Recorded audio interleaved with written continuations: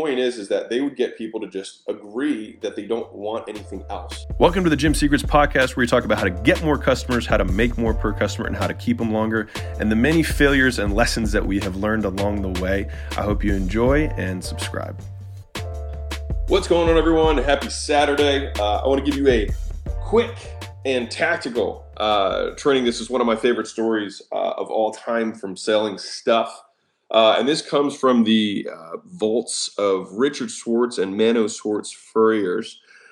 They're a fourth generation furrier in Baltimore, and they took over the entire market, really the larger like Maryland, Pennsylvania market, just simply doing the boring work and being better at the everyday things. And so Richard Schwartz, unbeknownst to him, was a mentor of mine in terms of, I just observed a lot of the things that he did in his business.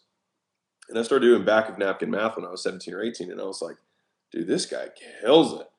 And he was. And he probably still is. There was one, I learned so many things from him.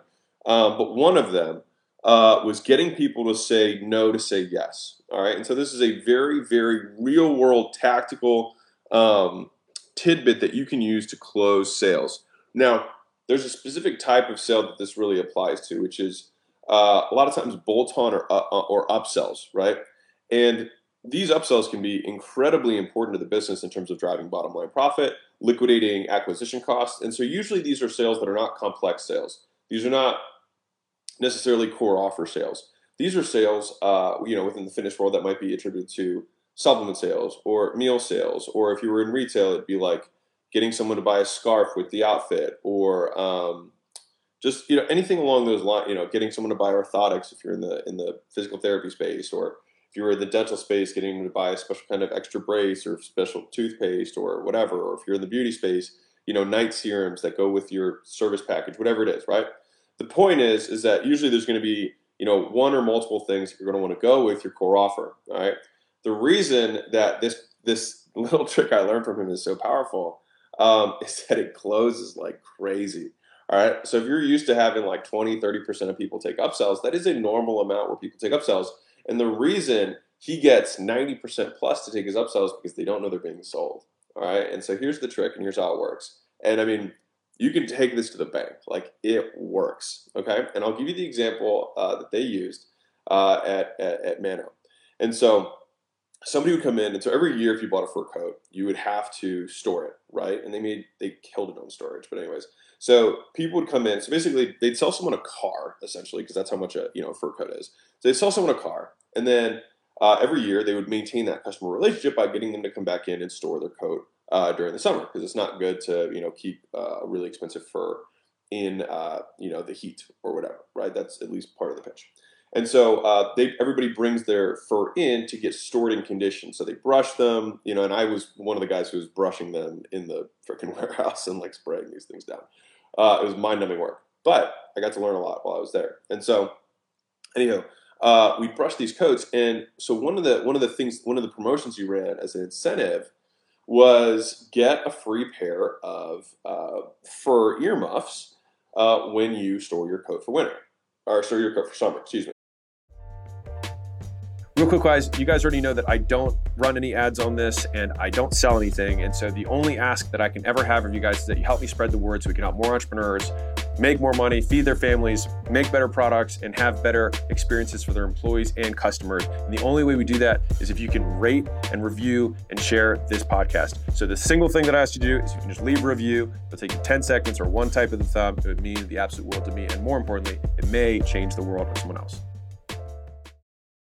And so tons of people would come in because they wanted these true, real fur earmuffs by bringing it in. And so what ended up happening is David, his son, the person would come in and they'd say, I would want to do this, and can I get the fur earmuffs? And so he would show them the fur earmuffs and then say, well, you're like, what we're going to do is store and condition your coat. You don't want anything else, do you? And they would say, no, I don't want anything else. But the conditioning was an upsell, right? And it's almost even the way I presented it to you just now. It's like, well, you're going to store and condition your coat.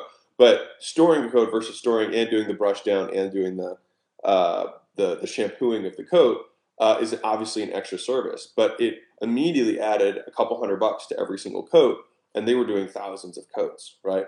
And so, anywho, the point is that they would get people to just agree that they don't want anything else. Okay, so think about how you can use this strategy, right? There's many ways you can use it, but the something else is the easiest that I can ever see, right? So let's say you say, hey, like this is what you're gonna, this is what you need to take for this weight loss program, right? These are the 4 supplements you need to take. Now you might have more supplements, right? And you're like, you don't want to buy anything else, do you? Right? And then they're gonna automatically, a lot of times, like, you don't want to buy any more stuff, do you? And then they're like, no, I don't want to get anything else, right? And by doing that, you automatically close the sale that you just recommended, right? And you can do the same thing in a different way, which would be like,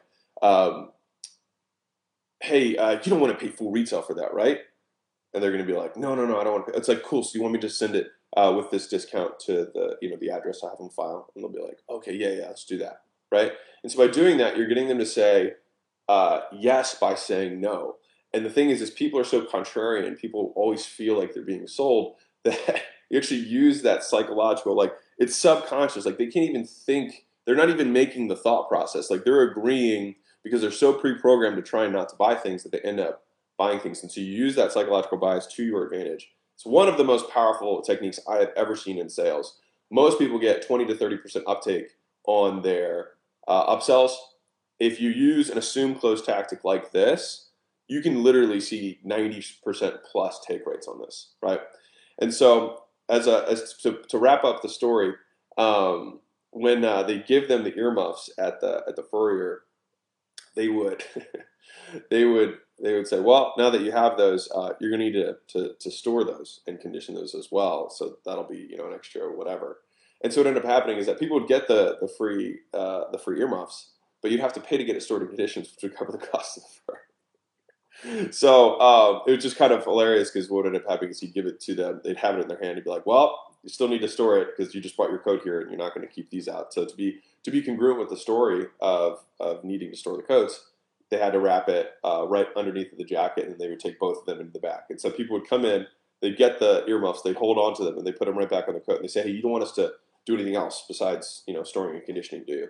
And they're like, no, I don't want anything else. I'm like, okay, cool. Well, we'll get that taken care of. And then they'd inspect the coat real fast, be like, I want us to take care of this button, it's kind of loose. I want us to sew this little seam here. And they'd be like, oh, yeah, sure. Do you want anything else, do you, right? No. And so every time, each one of these things, they just keep off selling them. But people are so subconsciously wired to try and say no to upsells that they would say yes by saying no. And so you can try and utilize that in your business. I think it works very well with kind of like hand-to-hand small upsells.